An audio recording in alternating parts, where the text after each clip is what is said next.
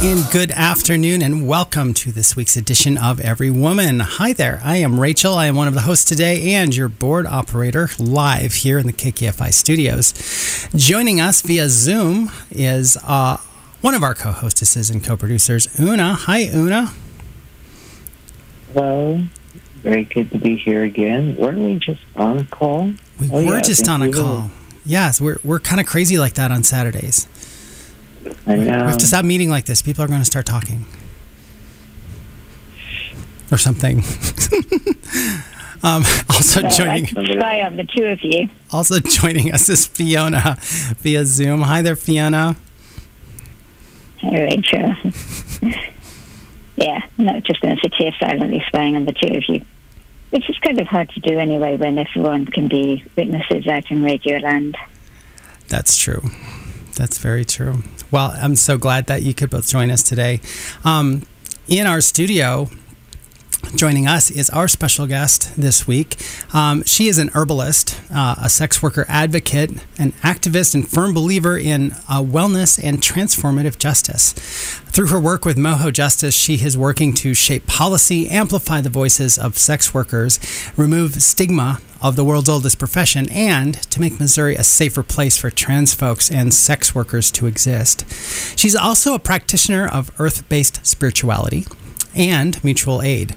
We are so happy to announce that our guest, Julissa, will be joining the Every Woman family and doing her own segment every second Saturday.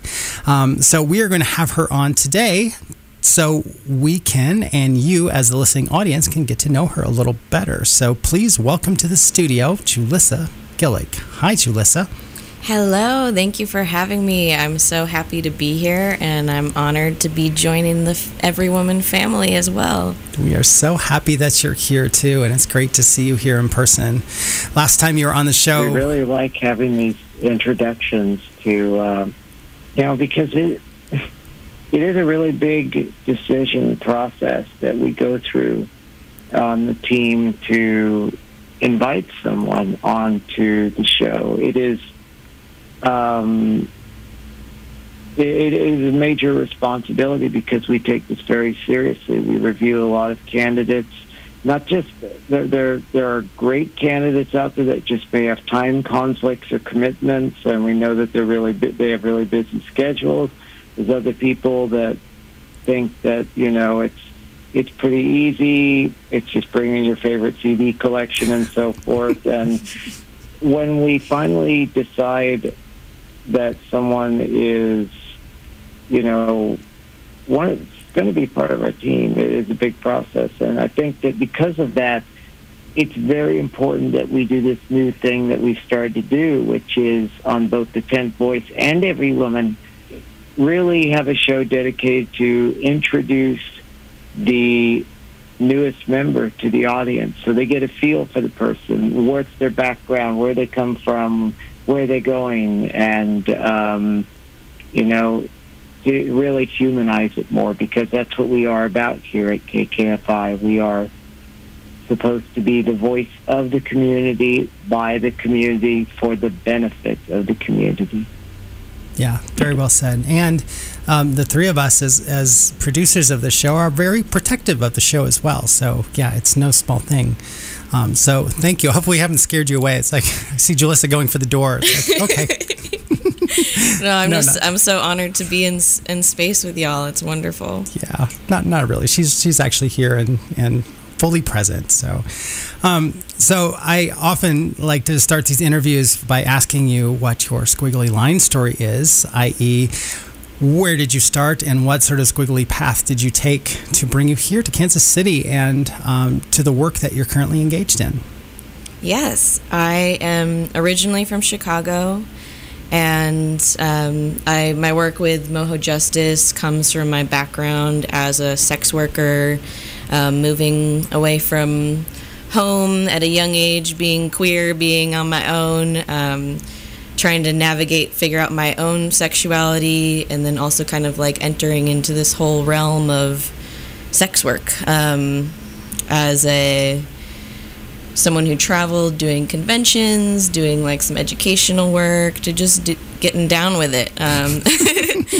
And I eventually ended up at the Leather Archives and Museum in Chicago, where I got to work on some awesome collections, dealing with BDSM, alternative sexuality, getting into that a little bit more. And then along the way, I ended up meeting an herbalist in Chicago, Althea Northage, or is her name, the woman that I studied under. And that opened up my world in a whole new way of just learning about connecting to plants, learning about herbal medicine. And at the end of the day, I believe that sex work is work. But for me, there's many healing components to it, and many of the people that I met and other workers that I got to know were naturally healers and had that kind of element to their life and the things that they did. And that inspired me to pursue all kinds of other healing work through herbal medicine. And so I studied in Chicago for a couple years, and then through family, I ended up moving down here. This will be my 4th year in Kansas City now, and I just fell in love with the city here. It's beautiful, it's friendly, it's welcoming, and there's lots of opportunity with herbal medicine work. I feel like Kansas City has opened up to that so much. So, and within that squiggly line, tying in the spiritual component of it is the herbal medicine piece. Once I started studying with plants, I really got into like an earth-based practice of honoring the earth, connecting the earth through meditation, or just through working directly with plants, one-on-one and in groups and in community. Yeah, that is a very squiggly line story. And it's funny, I hear that a lot from folks who, especially who aren't from this area, who have kind of a preconceived notion about what Kansas City is, being sort of a cow town and, in the middle of a cornfield somewhere. It's like, I know I've told folks when I work in the entertainment industry, like who are from New York, and I say, I'm from Kansas City, and they're like, oh, I'm so sorry.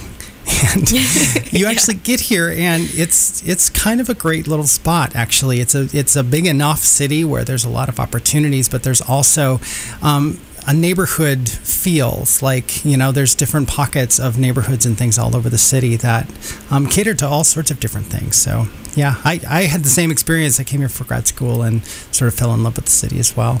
Mm-hmm. Yeah, and you'll get the comment from folks that, oh, well, why did you leave a bigger city for a smaller city? Or, oh, I'm sorry that you're here. And I'm like, I am thriving in Kansas City. And it's just beautiful to get to know more of the city, to get to learn more of the history.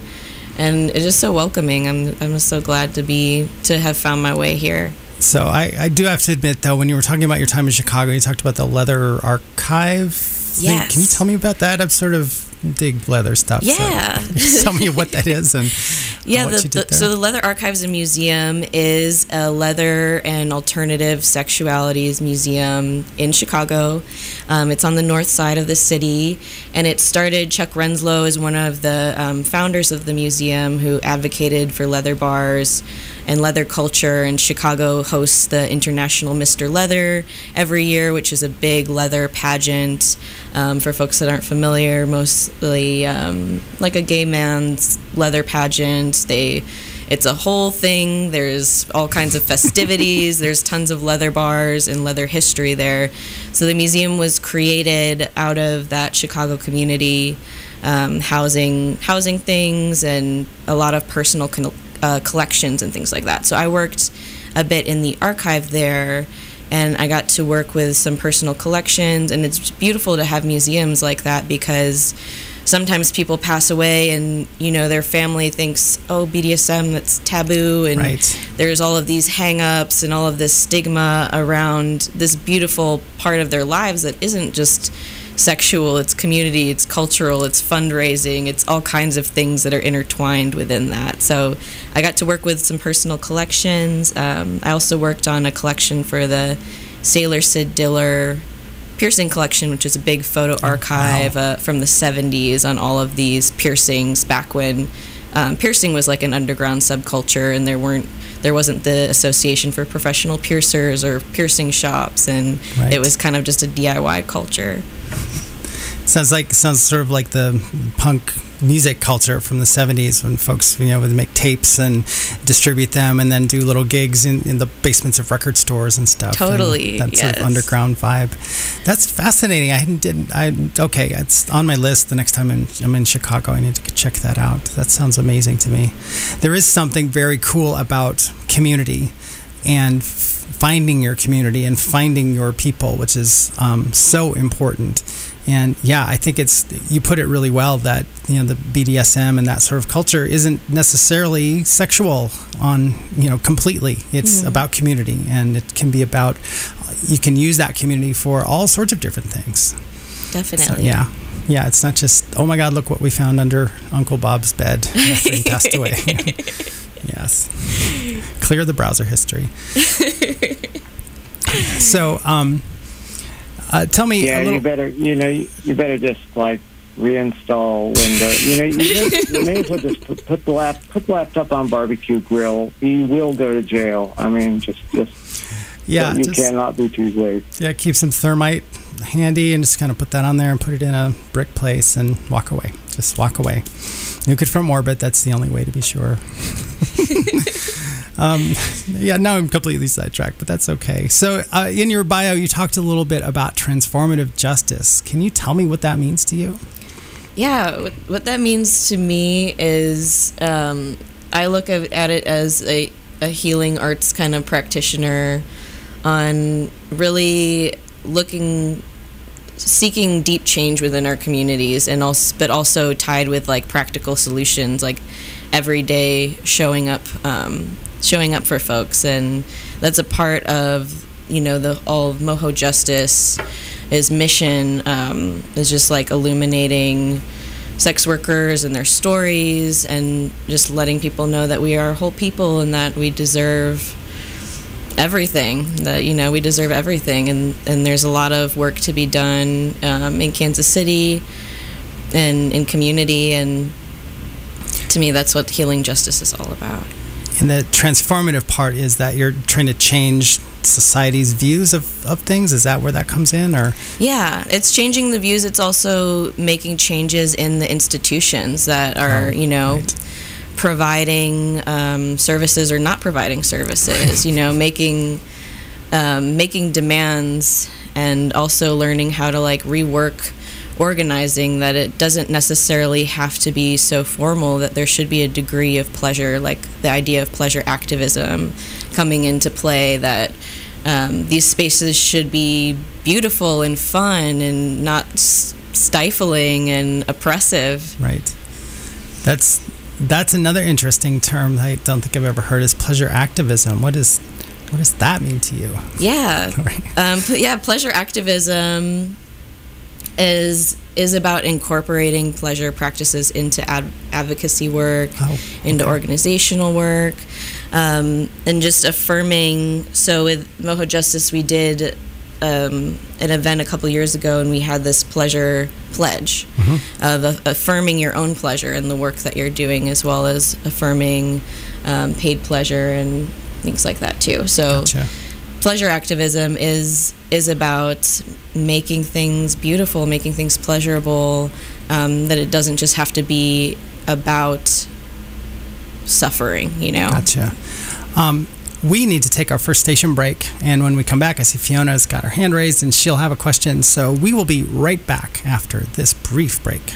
And we are back with Every Woman. I am Rachel here in the studio with Julissa Gillig, and joining us on Zoom are Una and Fiona. And just for the break, I think Fiona had a question. Go ahead, Fiona. Well, it was just a comment about what Julissa just said, that the pleasure activism is very interesting, because when you read about anything about depression, a key feature for that is anhedonism, where you don't take pleasure in anything. And people that don't really understand what that means, someone described depression as the ability to see a sunset and to know that it's beautiful, but not to take any pleasure in that beautiful sunset. It's a shorthand definition for what depression is. So much of our society and culture seems to make people feel guilty for taking pleasure in things, even something as simple as enjoying a sunset. That I think that pleasure activism and trying to unmess people's brains where they feel guilty for taking pleasure in anything, whether it's having a glass of wine with a friend or enjoying having sex rather than just having it for reproduction. It's really important. People's brains get so messed up and tangled up, and everything gets wound up with guilt. And there are fewer things that can mess up a person's brain than that. Yeah, guilt and programming from the sort of that moral majority or religion or whatever is extremely powerful. I know it's a lot of things I've sort of untangled in therapy over the years that have come down to like, oh, that was a thing that happened when I was 7, and it just like ground into my head. And yeah, it's very powerful. That's very well put. I just never heard the term pleasure activism. It sounds kind of amazing to me. Yes, there's a lovely book on pleasure activism that I will show you, give you a little copy of to check it out. Awesome. Yeah, that would be wonderful. So you talked a little bit about, you're an herbalist, and you started training as an herbalist in Chicago. You said a little bit about how that started, but how does that work? Because it seems like such a right turn from what you were doing as a sex worker, and then all of a sudden it's like, yeah, I'm into plants and herbs. Yeah. It was. So when I was at the Leather Archives and Museum, I worked down the street from an herbalist, and that became my teacher eventually. So I would pass by on my commute her practice, and the window is filled with plants. And so they had a little shop. Yeah, it's a clinic, so people could come in and receive treatment. They had body workers there, but they also had a full herbal pharmacy there as well too. Yes. So people wouldn't necessarily come in and buy herbs on their own, but they would get some guidance and do a consultation, and then receive either like a tincture, a tea, or some kind of a regimen like that. And so I passed by this place, and I became so interested in this space. It was so beautiful, and it was alluring. And I had, being from the city, I never had much of like a connection to nature, but I had always had this curiosity about natural medicines and doing that kind of work. It has always been something that was interesting to me. So one day I decided that I was going to go in finally and see what this place was about, and it just so happened that my who would become my teacher was starting a new class the following day of students. It was like the first time in a couple years that she decided to take a class of students, and I was like, well, I'm just gonna roll with this. So I just showed up, and everyone was kind of like, who are you? Because most of them knew each other, and they had their community of herbalists here. And I just showed up like eager to learn, and was curious to make that connection with plants. And most herbalists study under someone. Herbalism is really interesting because you can go to school, but there's not necessarily like a doctorate or this type of school. There's usually like a 3-year curriculum that's kind of similar through different schools or independent practitioners as well. Right, but it's not nearly as regimented as becoming a pharmacist or a doctor or something. Mm-hmm. Yeah, it's pretty open, and you'll have people that learn herbalism through their own family and cultural line, to where that's just kind of a part of their upbringing, where they learn from an elder grandmother on getting their remedies and medicines that way too. So there's so many different types of herbalists, and so many different ways that someone can explore or learn about herbal medicine too. So walk me through this class you went to. So you walk in literally off the street, and you're like, this place looks cool. What did they do? What is that like? Yes, so we would do a weekly lecture where we would come in for 3 or 4 hours into the space in like a little makeshift classroom. And every week we started just learning about herbs, like 5 different herbs a week, a lot of indigenous plants, a lot of locally grown, and then some just weeds and things like that we would learn about. Mm-hmm. And then once a month, part of the curriculum would be that we would go to the land that my teacher grew herbs on in Indiana, which was outside of the city. So we got to have that collective hands-on experience where we would do identification of different plants. We would help tend the gardens there, and then we would all harvest together and do our own medicine making together, so making tinctures and tea blends. And that kind of group learning dynamic, that's common with a lot of herbalists. Will get to experience that or like work in groups, and the harvest days are always the most fun when everyone's together and you've got a big table and you're all processing herbs and working away at them. And are there sort of prescribed teas and tinctures like you learn and then you sort of diverge from that, or how does that work?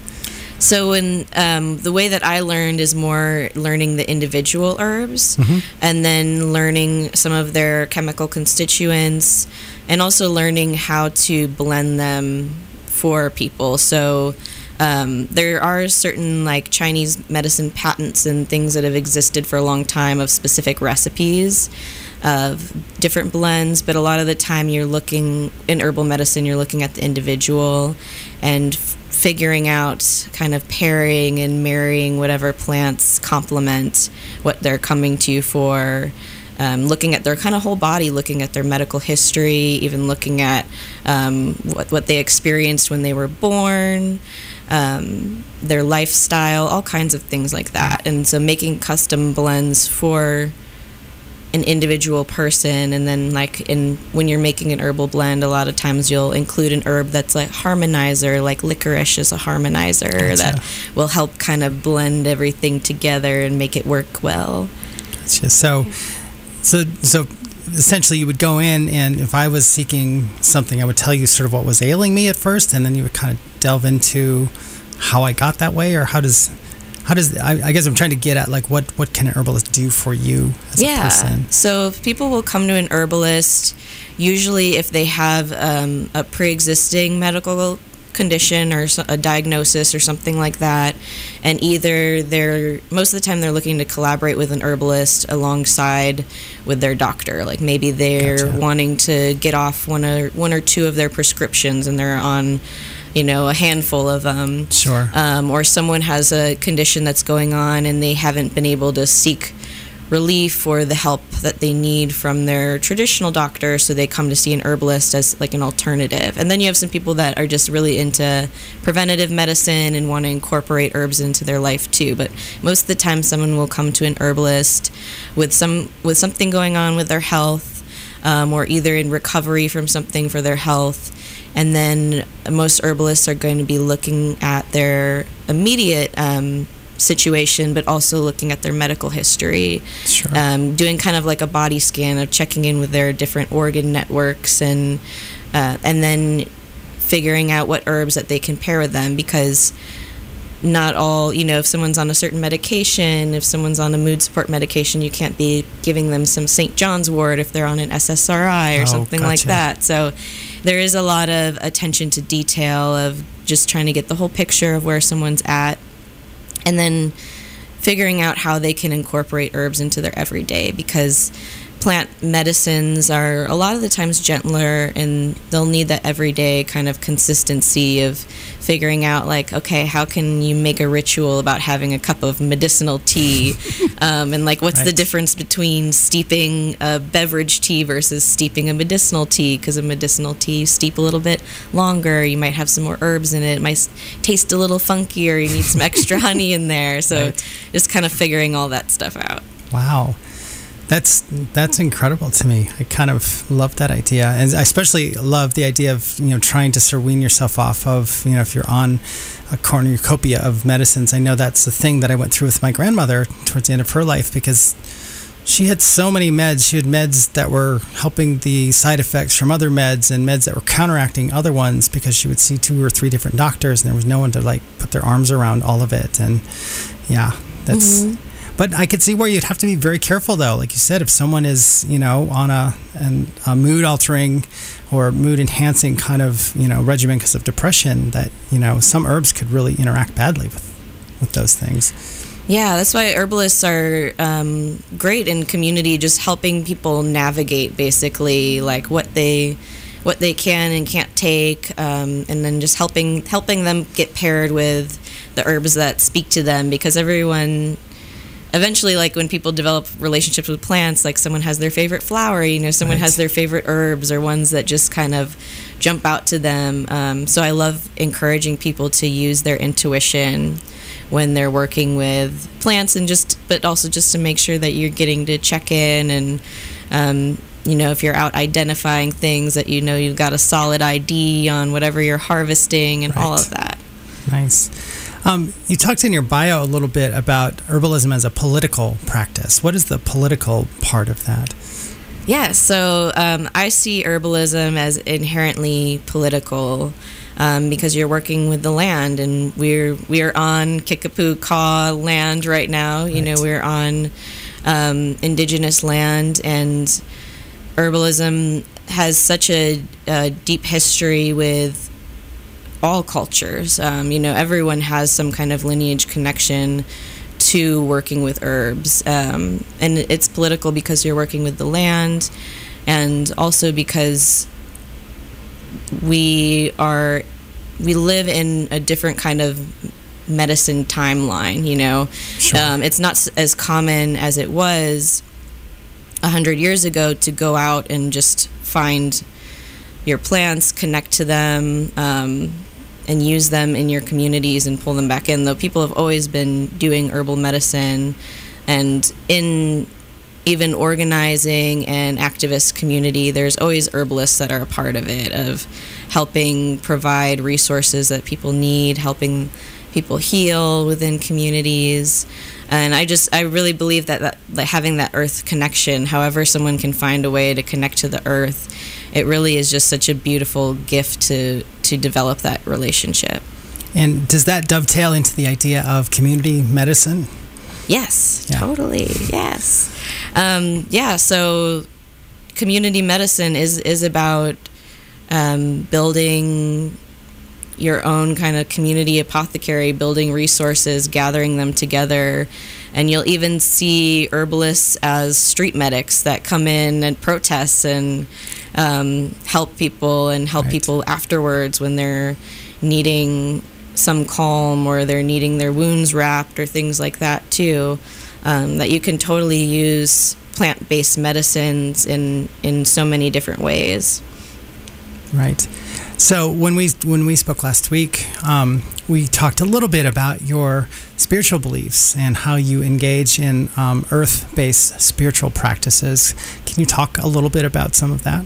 Yeah, definitely. So for me, when I started working with plants, it kind of opened me up spiritually. I grew up in a conservative Catholic kind of household, and just always felt like an outsider, and I just didn't agree with the beliefs. Just weren't mine, my own. Yes. So I kind of shut off my own spirituality, or my own, that kind of peace within myself that I had. And when I started working with plants and going out and harvesting and spending time in the woods, it really just started to open up my spirit in a way, to where I felt like this incredible love, this incredible love coming from the earth and from plants, and tapping into that really was just like kind of mind melding to me. And at the same time, my herbal teacher had her own kind of esoteric practice, and we had this beautiful Kabbalah garden on her land that was the tree of life, and with all these little gardens that were representative of the planets, and all of the plants growing in them associated with the planet, and getting to learn about that kind of history of using plants magically as well as medicinally. So whether it's for someone to do a meditation, whether it's for someone in kind of a transition in their life and needing some more support. So, and with that too, I began working with moon cycles. So like I'd harvest something and I'd have my tincture sitting for a full moon cycle, a tincture being a liquid herbal medicine. Gotcha. To where I did a lot of like folk methods. So brandy plants in a jar, chop them up, let them sit for a moon cycle, and shake them every day, and I just became connected to that. And so when I moved here, I ended up meeting one of my friends now, and we decided that we wanted to start doing moon circles together. So her and I just started at her house with friends that were similarly interested in working with the moon and connecting to the earth. And we began hosting these circles together, and just allowing us to share in sacred space. So it kind of like touches back on that idea of pleasure activism, of making something pleasurable. And for me, making time that is sacred became something that really just like transformed my life. Yeah. It's you said two really interesting things there. The first being how you sort of turned away from Christianity because those weren't your beliefs. And it's amazing how when you sort of shut that off because it's not your belief, you tend to shut off all spiritual stuff, because when you're only exposed to one kind and you're like, oh, this does not feel right, this isn't me, you kind of shut it off. I mean, that was my experience too, growing up in a Lutheran church and a Lutheran tradition. None of it made sense to me. I didn't like any of it. I was forced to do this thing. And when I sort of rejected it, I closed myself off to anything that was sort of outside of myself. So that awakening is a huge part of it, I think, of spirituality. Totally. And people experience that in so many different ways and find their faith or find what works for them. But I think that is totally such a common experience of just being like, okay, well, this isn't for me, so I just need to close it all off. Right. And then inadvertently you shut everything off. Yeah. Like everything shuts down. Yeah. So tell me about the moon circle rituals, and how did that sort of evolve from something you were doing just with your friends? Yeah, so I originally met Carrie Parker, who I collaborate with at Sacred Psyche, and she has her own therapy practice and kind of left having a military traditional psychoanalyst therapist background to provide therapy in a space that just is a little bit more open, less clinical, less focused around diagnosis, though that exists, for folks that need it and want it. Sure. But just to have an alternative kind of therapy space too. So that space, Sacred Psyche, is where I also get to do my herbal medicine making and things like that. And we collaborated with these circles and eventually grew them to where we could open them up to the public, because a lot of people with either paganism or Wicca or just even an earth-based spiritual practice, yoga practitioners, so many people have their own kind of independent or isolated practice, and we just wanted to be able to hold space, sacred space, so folks could come and join a circle, and they're not necessarily going to be signing up for anything or, doing some rite or joining a coven. Or right. It's more just about holding sacred space together. We often call it like alternative group therapy, a moon circle. But a moon circle in general just is a gathering under the moon, working with whatever cycle or phase the moon is in. So we were meeting on the full moon, and just kind of the full moon a lot of times is about like a closing, a completion of energy. So we would gather and do a meditation or do some kind of a group spell work of something that's just enhancing our lives or honoring something that we accomplished, or just holding that space to feel connected to the earth. And connected to the moon, and so many people have gathered under the moon or follow it and work with it, and Sure. It influences the tides. There's just such like an intensity and a beauty to working with it. Even not just the full moon in my religion, the new moon, the visible absence of the moon is the most sacred time of the month. For Shakti Hinduism. Yes, totally. Did it feel strange at first to sort of bring the general public into your kind of sacred space, your moon circle? It honestly felt awesome. Okay. good. It was just awesome to have.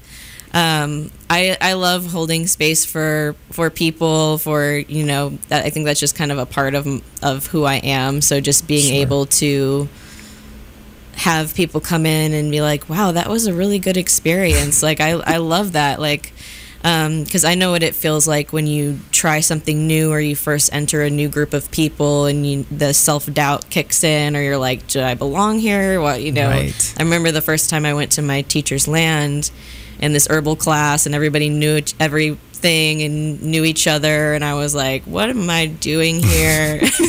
Am I gonna make any friends? Like, Right. should I just turn around and leave? And, you know, of course, I'm so glad that I usually will let that kind of part of myself just dissipate and you know, fall into the background and just try to be present. So having it, it's an honor to be able to have people trust you to enter that kind of space, especially because everyone has comes with their own practices. They come with their own magic. They come with their own culture and background as well too. So it's so cool that, like, every time we gather and are open to the public, that someone new comes, and it'll be like someone's first time in a group like that, and it's just so awesome to share that experience.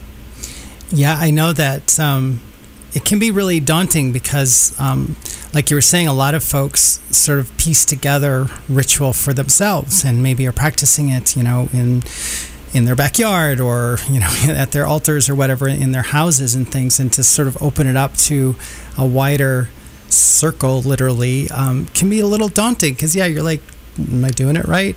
Is this how it's done? And the funny thing is, it's nothing like that, because everyone is sort of doing what feels good to them. And just being in a community of like-minded individuals just is so freeing, and, you know, feels good. Yes, definitely. So, going back now to the battle days in Chicago, before you came here to Kansas City, I am interested in your story of, you know, how you started with sex working in Chicago, and what sort of brought you to that. Yeah, I started. I got into sex work originally as kind of like a nude model. Alternative model. I had a friend who was doing modeling work, and I was like, oh, I could do that. I have a body. You know, I was, I just moved out on my own as a teenager, and I was, you know, working all of these jobs, and I was frustrated, and I was like, I need something to change. And so I started doing some nude modeling, alternative modeling.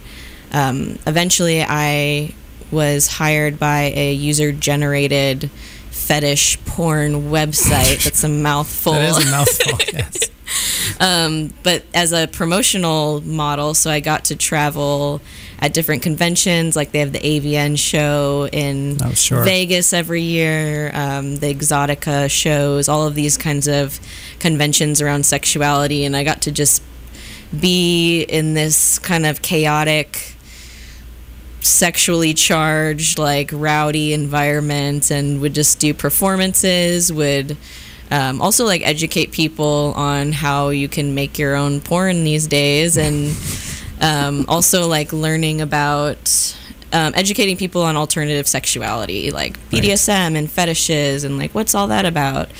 So I did that work, and then I also just did general sex work. I worked as a dominatrix for a long time at a professional dungeon in Chicago. And that was very interesting, and just like, I feel very grateful to be able to just be fully out with that part of my life and that story. And it's not everyone is comfortable being like totally out as a worker, because it's not every day that someone's just like, oh yeah, I was a professional dominatrix for several years, like casual, you know. But yeah, I did.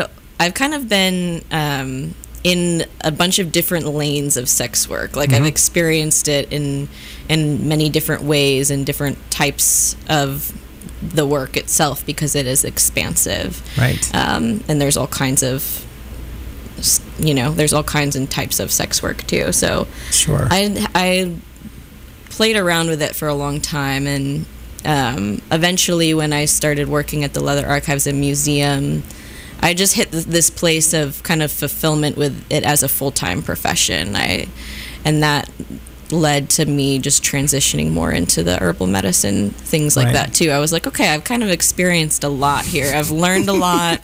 I've met a lot of different people. I've come across like all kinds of very interesting perversions and things like that, and I was like ready for the next venture. The next thing. That seems like it would be hard to top, however. Yes.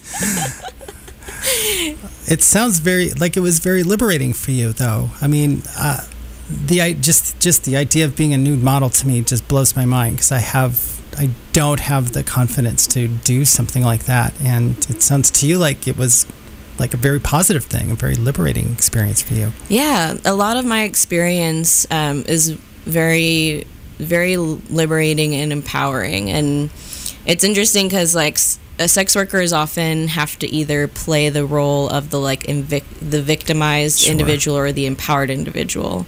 So there's always a mix of that. It's like the binary everywhere. Yeah, we need to crush the binary. Yes, we totally do. But it was so empowering to just be able to be, comfortable with my body and comfortable just getting down to it and getting weird with other people. That was very liberating for me, and I've always kind of had a very rebellious spirit, so I fully embraced it. Right.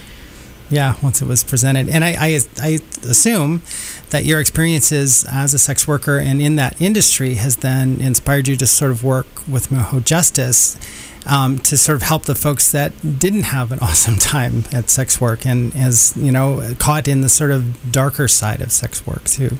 Yeah, definitely. And working as an herbalist, being able to provide healing resources to sex workers and their communities is just it's such a blessing for me to have that be a part of my life now too. Sure. And to let people know that the more that we destigmatize and decriminalize workers, the more they can be their full authentic selves and really come out and share their stories, and also help prevent violence. That destigmatizing sex work does prevent harm. Right. And it's so powerful to spread that message, and also to let people know that Moho Justice exists, and that if there's a worker who's experiencing violence or criminalization now in Missouri, that there's more resources than there were before that all began. Right. That's wonderful. Well, we are coming up against the last break of our show, so we're going to go ahead and take this now, and we will be right back with more from Julissa Gillig. And we are back on the Every Woman program. I am Rachel. Here behind the board, we are in studio with Julissa Gillig, and on Zoom, Una and Fiona.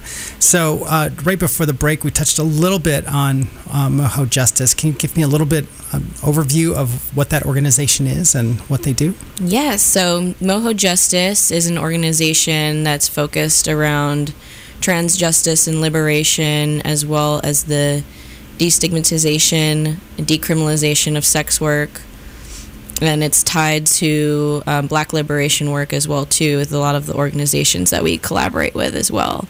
So Moho Justice emerged because in Missouri there isn't visibility as far as sex workers go, that they still face violence and criminalization. So it's providing a platform for there's entertainment events and things like that for creative outlets for workers to share their stories. Moho Justice also published a report that is on the mohojustice.com website, and that report goes into the findings from a survey that we took during the beginning of the pandemic of workers, of what their experiences were in the state. And the report also provides city-specific policy that exists. And so part of the Moho Justice work, too, is shaping policy to protect trans folks and sex workers, and to decriminalize the trade in general, too. And we have a a big effort in St. Louis, an emerging effort in Kansas City here, and we plan on being able to serve rural workers throughout the whole state of Missouri eventually as well, too. So it sounds like it's sort of twofold. One is to sort of raise awareness that these folks exist and that they're just human beings trying to make a living, and also sort of to make policy change as well. Yes, definitely. Cool. This is always a very controversial subject because we will, actually I will note that we will get emails and phone calls in when we have someone on the program talking about sex positivity in sex work. And if someone talks about negativity of sex work, we will get, usually we'll get about 4 to 5 times the number of calls opposed to that. The audience, at least the audience sample that seems to be tuned into us, seems to view sex work more directly as work rather than something sinful, evil, something to be ashamed of, and so forth. So I don't know what to make of that, but except to say that it is a subject that's going to be discussed for quite some time, and there can be a lot of very interesting discussions about it. As well as being a dominatrix. Yes. Indeed. Which for me actually doesn't have any sexual component at all in it. So that is a whole different way of looking at it. That's very true. Mm-hmm. I know we've had guests on before that actually don't but like... How would you know it's very true? Because I know who you are. Oh, okay. Never mind. I might have heard 1 or 2 stories, perhaps. Yeah, okay. Or I don't know. My memory's faulty. I don't know who, Sorry, who told me those joke. things. I couldn't resist. Let's go and be respectful to our new host here. Right. Who knows who I've heard these things from. What I was going to say is that we've had some guests on that actually take offense a little bit to the term sex work because they say it normalizes it and diminishes the struggle of folks who are involved in sex work against their will. What would you say to that? Yeah, I think everyone has their own language that they're comfortable with. So Sure. For me, identifying as a sex worker is something that I'm comfortable with. I remember back when I was just doing nude modeling and I identified as a sex worker to a photographer, and they're like, "Don't say that you're a sex worker. Right. That you're not a sex worker. You're a model." Right. And I'm like, to me, that's that's just the language that I'm comfortable with. Moho Justice collaborates with the Erotic Labor Alliance of New Hampshire. And that's what they're comfortable with, the term erotic labor. Mm-hmm. And I think that, to me, it's about more the message that sex work is work, and that I don't want that message to downplay the lived experiences of the folks that are on the front lines of it and right. doing the work. And at the same time, there needs to be an acknowledgement, though, that at the end of the day, this is how someone's getting their resources or needs met through what they're doing, and that right. they should not be criminalized or harmed for consensually doing what they're doing. Right. You know? No, that's very well put. Una? Well, I think the thing, too, that's important to focus on is the term is work. Work is a means to an end. It is something that you choose willingly to do, and you are comfortable, happy, you are in a safe space there, or whether it is something you are doing to survive, it's accurate. It's an accurate term in either case. I mean, for some people, work is absolutely dreadful. I think my 90th hour of work this week already. So, and other people, work is quite fun and pleasing and fulfilling to them. So sex work is work. Seems to me to be equally applicable regardless of either side of that fence, I guess. Yeah, I think Julissa put it really well when he said it's the terminology you're comfortable with, and it does not diminish the lived experiences of folks who are in it as well.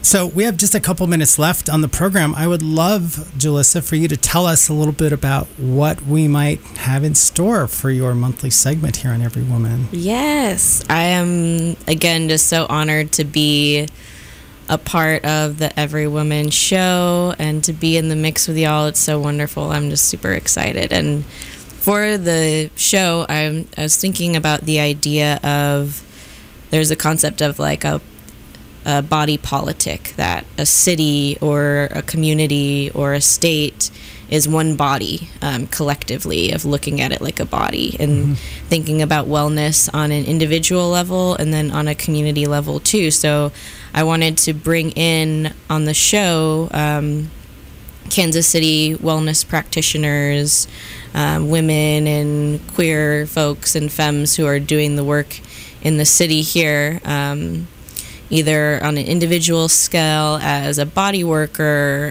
who also works at an organization, an herbalist that might be doing some work as well. One person that came to mind was Justice Gatson, who is with the Real Justice Network and does participatory defense of helping people stay out of the carceral system, and then also does work as an herbalist within community. So just having those conversations of people doing the work in Kansas City, of what that looks like for them, their own kind of wellness rituals, and then things that they're involved in and the groups that they're doing as far as like collective healing, that pleasure activism, that transformative justice work here in Kansas City.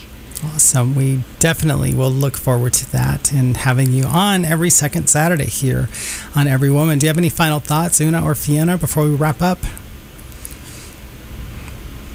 I think this brings an entirely different dimension, and I'm really looking forward to seeing how the conversation on a larger scale proceeds over the months and years. Yes, we'll grab a commitment for several years and see contract for you. Really where it takes us. And I'd like to maybe see at times, to open up more to the audience too, to find out what the audience feels about some of these issues, because these seem like things that are more approachable for a lot of folks out there, for a lot of our listeners. Yeah. Thank you. Well, we need to get out of here because the next show is going to come in very soon. So thank you so much for joining us for this edition of Every Woman. Join us every Saturday at 3 o'clock for another stimulating conversation. You are listening to 90.1 FM KKFI, Kansas City Community Radio. Have a fantastic weekend.